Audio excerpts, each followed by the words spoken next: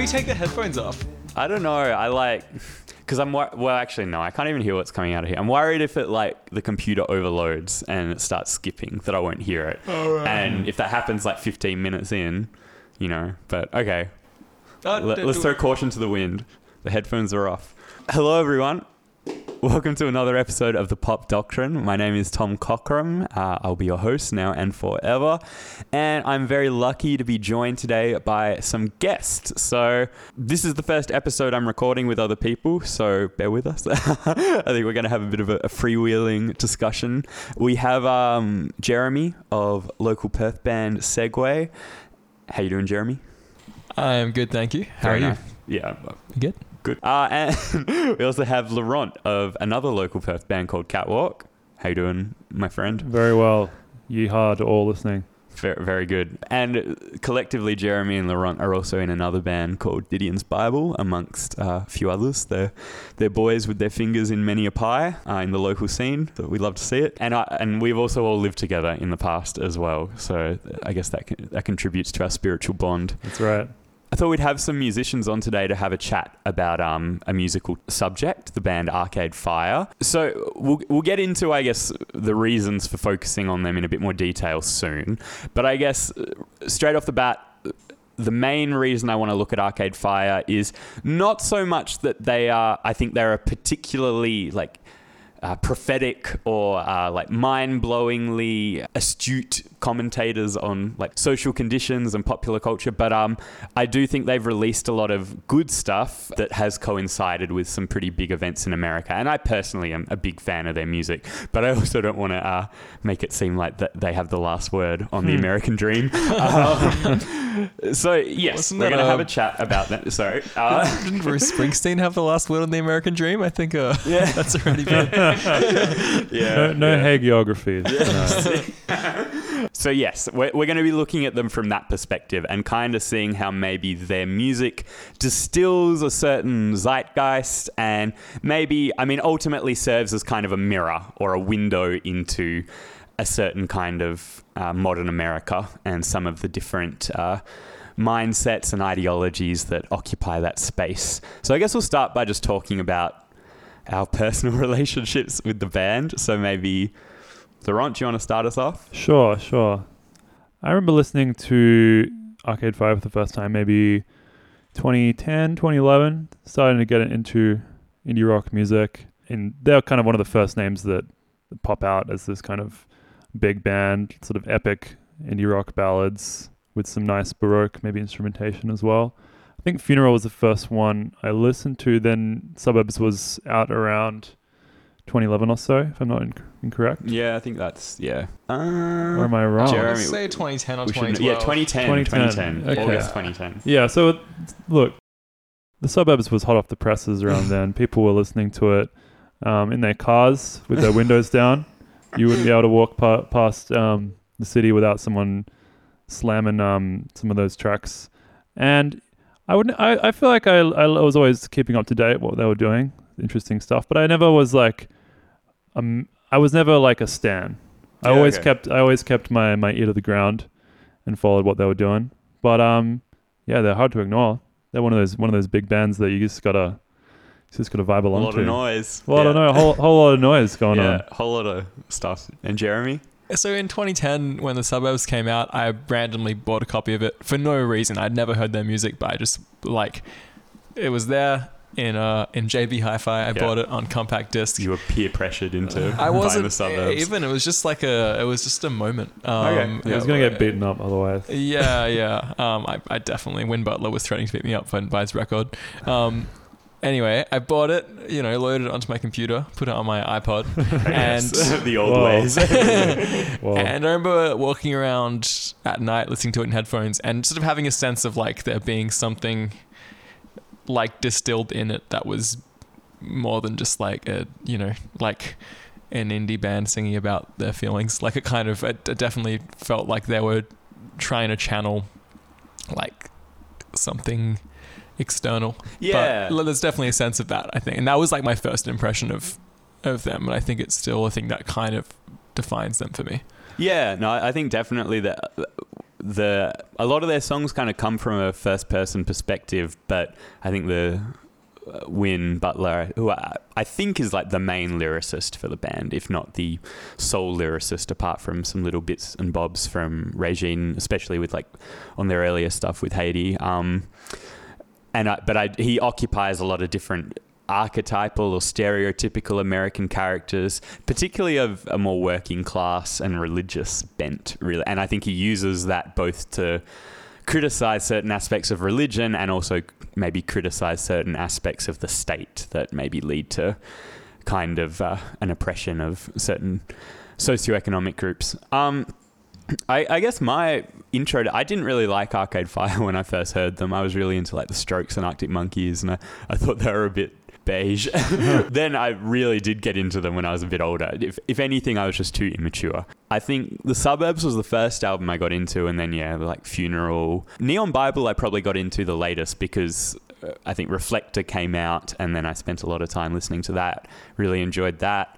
And I mean, ultimately, Arcade Fire are probably one of the most influential bands on my own music project. Like the big band sound, I really liked how all of their shows seemed like a big party. It was very like, it felt non-pretentious. It felt like they were giving it their all. And I remember reading, I think, or listening into one of Win's interviews, they said with Funeral that they their main goal was for like no one in the bar to be talking over them. They wanted to grab people's attention, and as a result kind of destroyed their vocal cords in the process.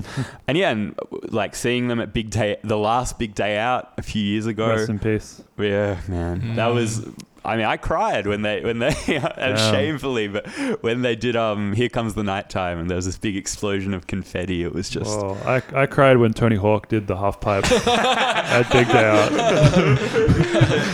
So anyway, yes, that was, I guess, my entry point. And I guess like Jeremy said, there's always a sense with their music that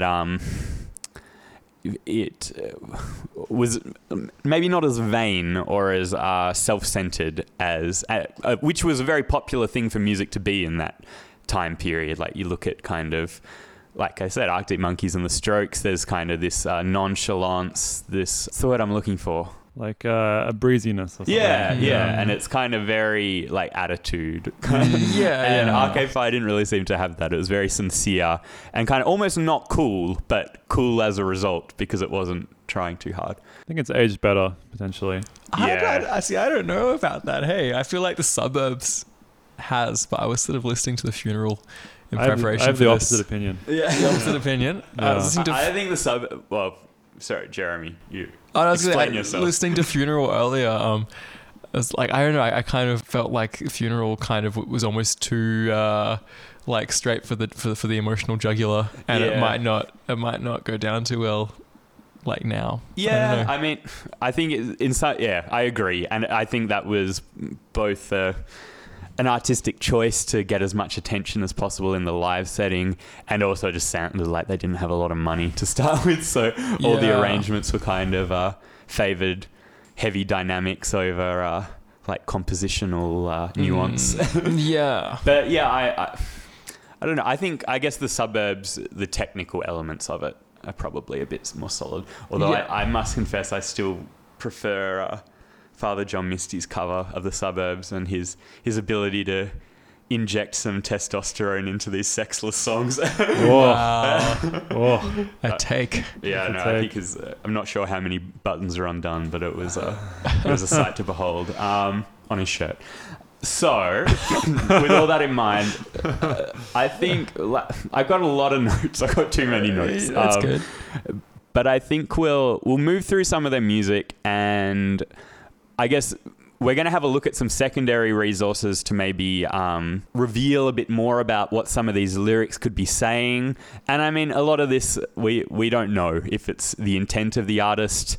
And I think a lot of the time it doesn't really matter, because whether it's intentional or not, we can kind of read certain tells, certain themes into the right. They don't have a choice. Yeah, they don't have a choice. We will theorize them, whether they like it or not. And I guess the two the two lenses I've kind of chosen to maybe focus our attention a bit more are songs that kind of deal with a nostalgia for childhood, whilst also maybe either directly or indirectly reckoning with the end of the American dream, or kind of this perceived American dream. And around the time I was preparing for this episode, I watched Chomsky's documentary Requiem for the American Dream, where he kind of talked about how there was a time kind of in like New Deal America where you could be a working class person and reasonably expect to like buy a house and be able to send your kids to school, and that is just not quite the case anymore. And I think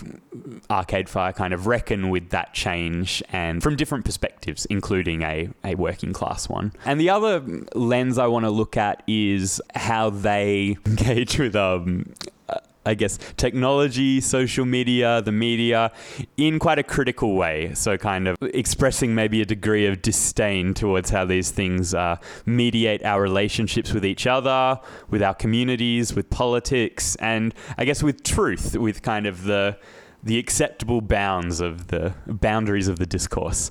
So yeah, we're going to try and kind of categorize songs into those two spheres. Jeremy. And I think that's going to help us maybe skip through some of the maybe less politically potent material. So we've had a few mishaps with this recording process, but all we can say is that we've done this take a few times now, so surely we'll know what we're saying. We're going to start with Funeral, their debut album, 2004. We've talked a bit about this on and off mic, about how it's... I mean, when I first listened to this album, it was I felt nostalgic for a youth that I had not experienced. And I think that that nostalgia is presented in quite a non-critical way. But I think, Laurent, you had something... Yeah, I feel like they've kind of been the same band throughout. I don't think they've changed too much. I think they've changed what they've sung about, but I think they still have the same outlook, which we might get to once we go to something like Reflector or something. Yeah, and how would you summarize that outlook? It's a definitely very nostalgic one, and I think nostalgia can be good. I think Funeral, you mentioned either off air or something like that, of the kind of almost utopian or idyllic kind of past, maybe apart from like some tracks like Haiti or something. But yeah, I think the nostalgia factor is strong, and the sort of I'm just thinking about the last track, like where Regine is thinking about her like in her car ride, in the back seat. In the back seat, everything's chill, you know, the Uber's here, got the water, got the mints in the tray. Yeah. Like it's a good time. They're having good times there. I think this was pre-Uber, but yes. Oh no, yeah. Yeah. Speaking from experience. It makes me think of either being like hungover and passed out in the back of someone else's car who's driving, or just being a kid in the back of my parents' car driving somewhere on holiday, and either way feeling very carefree and just I don't know. It reminds me of being on a plane. I love being on planes because I know if something does go wrong, it's not my fault, and there's nothing I can do about it. There's no blood on my hands if I die in a plane crash. When Arcade Fire's first record is playing, if something goes wrong, it's not your fault. Yeah. So it's your. And so, yeah, I think this very like innocent, nostalgic, youthful exuberance is exemplified by the opening track, Neighborhood 1, Tunnels. It's probably my favorite Arcade Fire song, just that I think I listened to it when I was first starting to learn guitar, and I just loved the riff at the start because it was so simple and I could play it, and it was just had this opulence and majesty to it. But like some of the lyrics in that, you changed all the lead, sleeping in my head to gold. You know, pretty romantic, very symbolic, metaphorical, not overly specific, but definitely hits you in the feels when you're a little pubescent teenager, which most we all certainly are. was, and continue to be to some degree, well into my 20s. Yeah. So I think the closest they really get to any like political sentiments on this album, and I do think Haiti definitely does, although I don't feel particularly equipped yet to engage with the history of that. But I think in later episodes, especially when we look at the wider American occupation of other countries and territories in future episodes, we can deal with that a bit. But in Neighborhood 3, we've got this line, "The power's out in the heart of man. Take it from your heart, put it in your hand." We've got kind of this vague call to arms, this call for action over maybe discussion and rumination. And then in Wake Up, I guess Wake Up is the cry of the conspiracy theorist since time immemorial. And we've kind of got this, encouragement. What's the stronger word for encouragement? Forcing. Nah. This rallying cry to kind of go from this state of unawareness, of being asleep, to the realities of, I guess, the dominant social order or the material conditions, and waking up and having a more, I guess, informed awareness. Never really a total awareness, but at least a something more engaged with the material circumstances. And I guess this reminded me a little bit of Zizek's bit in The Pervert's Guide to Ideology, where he looks at the John Carpenter film They Live, which I think we'll have a look at a little bit more in a future episode. But essentially he focuses on this scene where our main character, who's existing in this, he's a homeless guy who is moved into this kind of commune of other displaced people, and in this commune, in kind of the organizational center, which I think is a church, he finds these glasses, and when he puts the glasses on, he begins to see things around him for what they truly are. And so, for example, he looks at a billboard for what is it? I think it's for a computer or something. And when he puts the glasses on, all the billboard says is obey. And he looks at all of these newspapers, and when he puts the glasses on, it says obey, sleep, pay your taxes, don't rebel, follow the law. And he looks at this billboard for a holiday, and it says marry and procreate. It's kind of enforcing these very conventional societal norms through these seemingly benign signifiers, but the idea being that we're asleep to the real message they're communicating. And I guess, Laurent, is there anything we can maybe add on ideology? Yeah. I guess the thing I would add there is that for Zizek, ideology is reality without contradiction or without this kind of interrupting traumatic element. Like you're living in a smooth landscape where everything is just kind of simple and easy. And I guess a way out of ideology would be to think of reality with contradiction. So how things can be both things at once, essentially. Okay. And so we kind of think of ideology as this means of making life livable without having to constantly be grappling with these inconsistencies. Yeah. I think it's pretty hard to avoid ideology, but I think for the things that matter, there's time to do so. Yeah. Okay. Cool. All right. So I mean, that's Funeral. Pretty benign as an album, enjoyable, listenable, fun. Let's move on to Neon Bible. I think this gets a little bit more into some of the themes we want to focus on.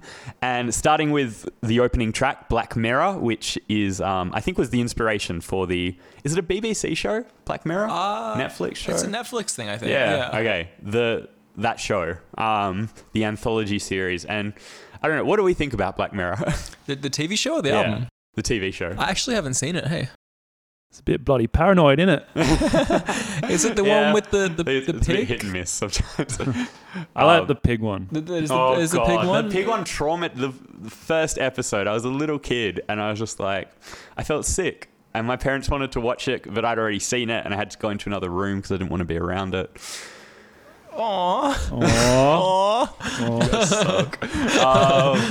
So anyway, Black Mirror. That wasn't me doing a pig noise, by the way. That was like a genuine. The animal noise section will be later on. I'll ask you to refrain for now. So Black Mirror, in this song in particular, it's referring to any given screen. So, the phone screen, the computer screen, the TV screen. And I think now we'll have a look at some readings. Jeremy very kindly lent me Shoshana Zuboff's book, The Age of Surveillance Capitalism.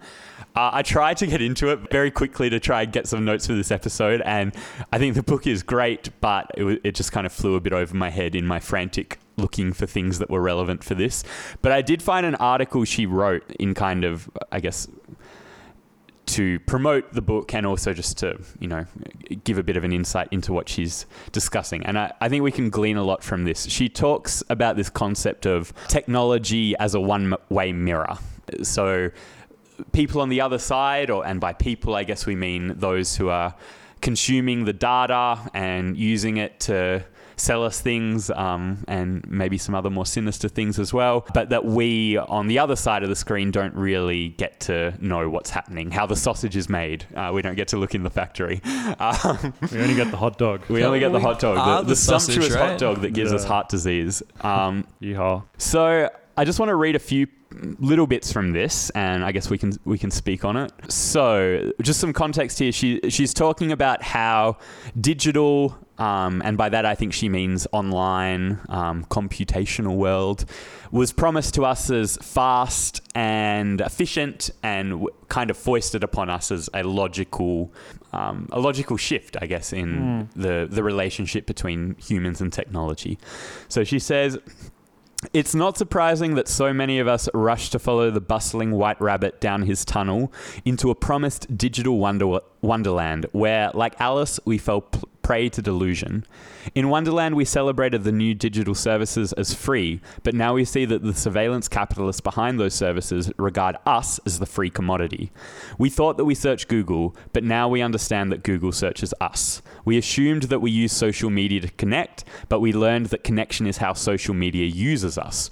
We barely questioned why our new TV or mattress had a privacy policy, but we've begun to understand that privacy policies are actually surveillance policies."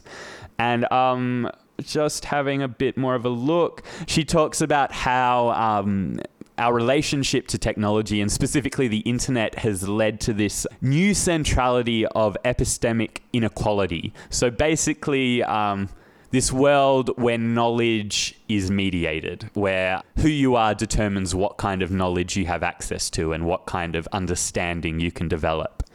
And she says, of this relationship, the challenges of epistemic justice and epistemic rights in the new era are summarized in 3 essential questions about knowledge, authority, and power. Who knows, who decides who knows, and who decides who knows. So these kind of interrelated kind of power relationships that ultimately serve as filters, I guess, that determine what information us as, I guess, ordinary citizens are allowed to access. So, what do we think about this? Throw you in the deep end. Yeah, they really be out there looking at us.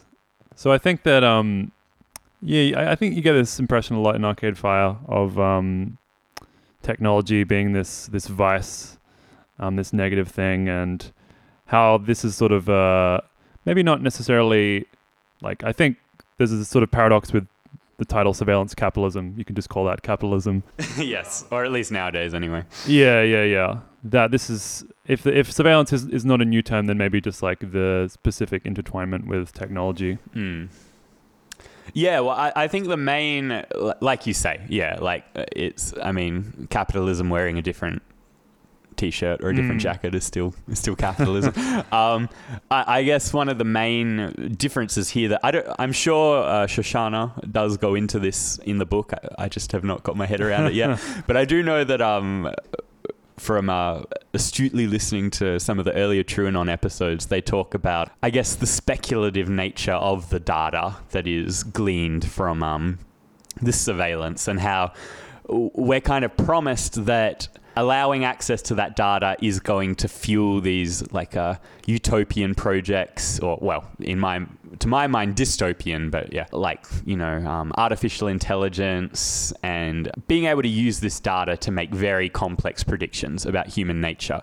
But I mean, so far it does seem that to the extent to which this is possible still very much is determined by human interaction with that data. The data is by no means independent or self-sufficient yet. It still requires that human mediation. And I mean, I think some of the more egregious examples come to like preventative policing measures where like if you're putting racism into an algorithm, you're going to get racism spat out the other side.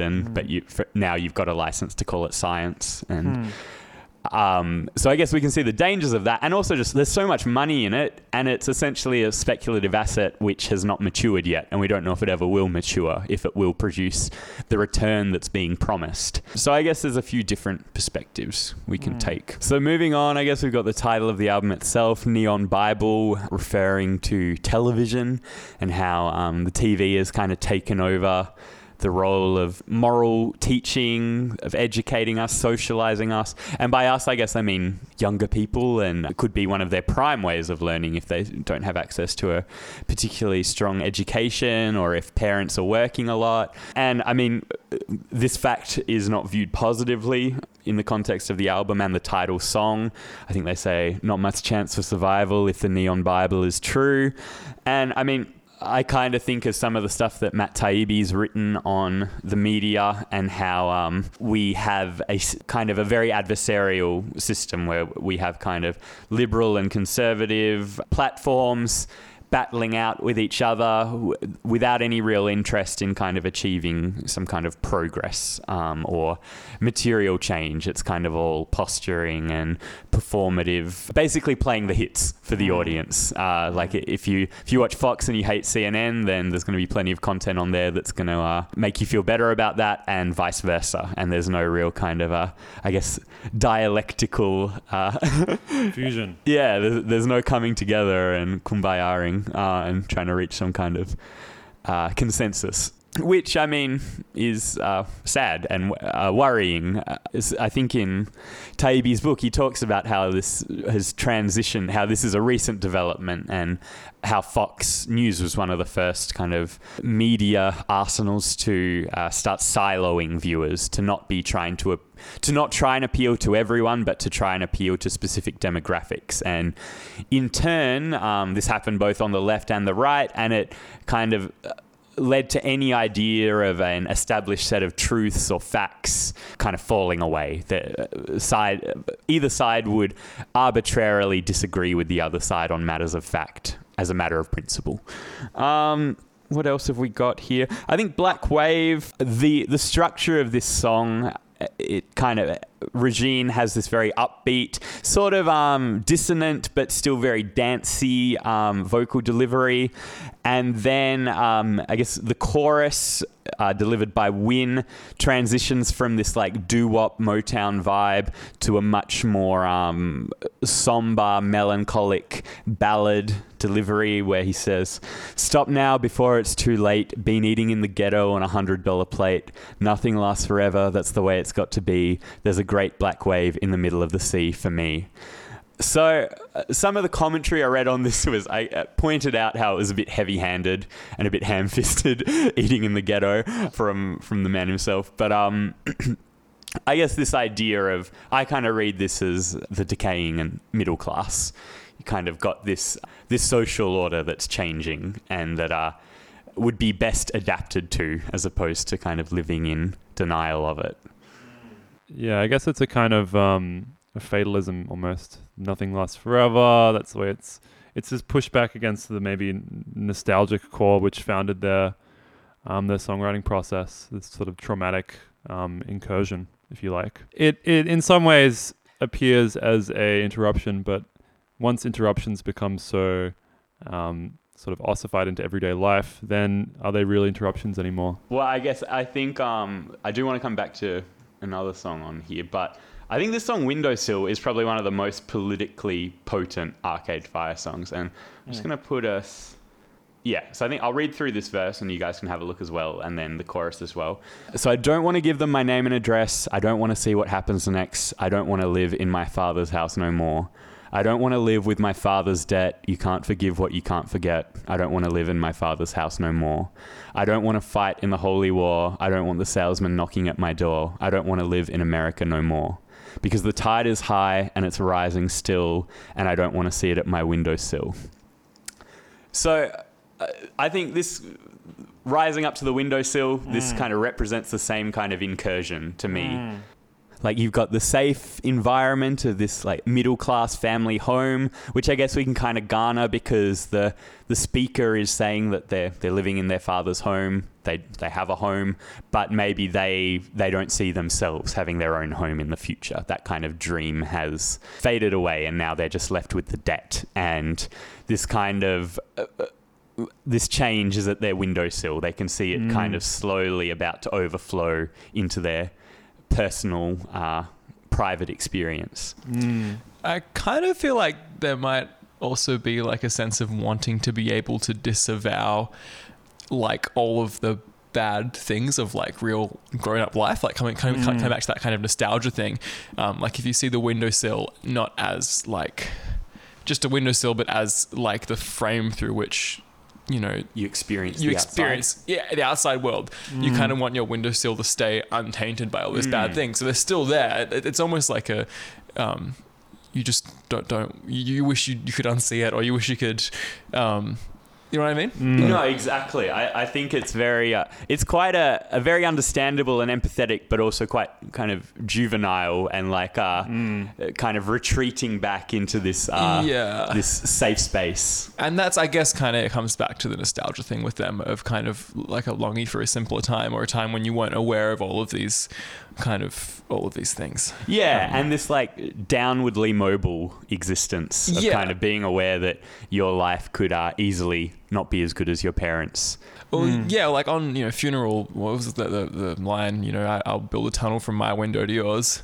On Funeral, the window was like to your neighbor's house to kind of some kind of weird childhood romance thing. And then on this album, the windowsill is like the tide. It's like the only barrier between you and the perils of the outside world. There's definitely like there's no acknowledgement of any like complicity in these things, and I mean I don't think we need to necessarily expect there to be, but it does very much have a kind of like, oh man, like this really sucks, and like why is this happening to me? Yeah, I don't think that saying you don't want to live in America anymore means that America doesn't stop being a imperialist country. Yeah. Yes. Yeah. One of the words, lyrics in this song. Tide is high, but I'm holding on. I'm going to be your number one. I was wondering if that's what you were calling. I don't know if you can still say that in the song. I guess they're riffing off that a little bit. Yeah. This last bit of the song that we're looking at on your screen right now, Tom. Why is the night so still? Why did I take the pill? Because I don't want to see it at my windowsill. Did we end up keeping in the bit about ideology earlier? Because we did. Take the third pill. Blue pill or red pill, or if you want to get full on Epstein brain, the black pill. Oh shit! Oh well, I thought they had different coloured pills in Canada, right? I think they just get pills in Canada. Yeah. No, it's time for us to pill Jeremy.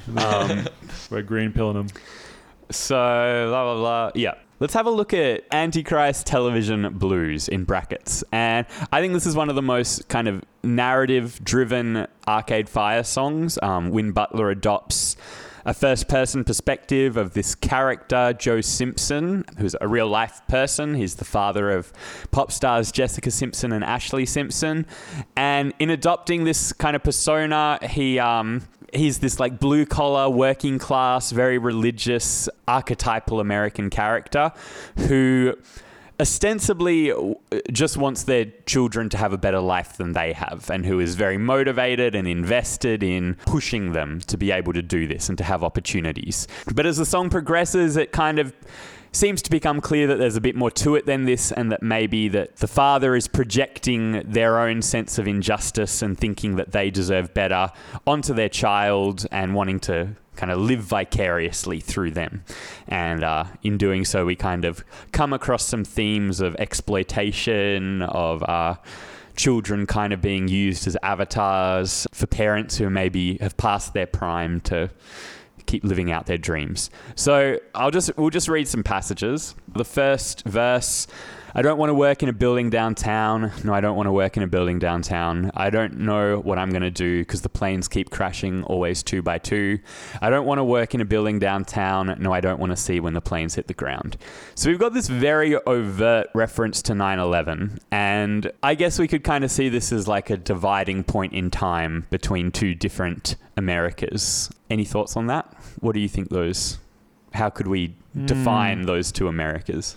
I was just thinking about what we were talking about earlier in terms of the kind of traumatic incursion point, like 9/11 being this sort of point where there's this sort of instance of sacrifice or national shame and sacrifice over this incident, and in a way to rationalize it through something rather than simply America foreign policy, sort of finding new individuals to inscribe this sort of blame on, kind of thing, and him obviously using his daughter as a kind of mechanism to blame this stuff on. Yeah, I guess we have like this generational divide, and with what we were talking about with ideology before, 9/11 seemed to be like a contradiction or a traumatic event that couldn't be smoothed over and did kind of lead to a reimagining of America.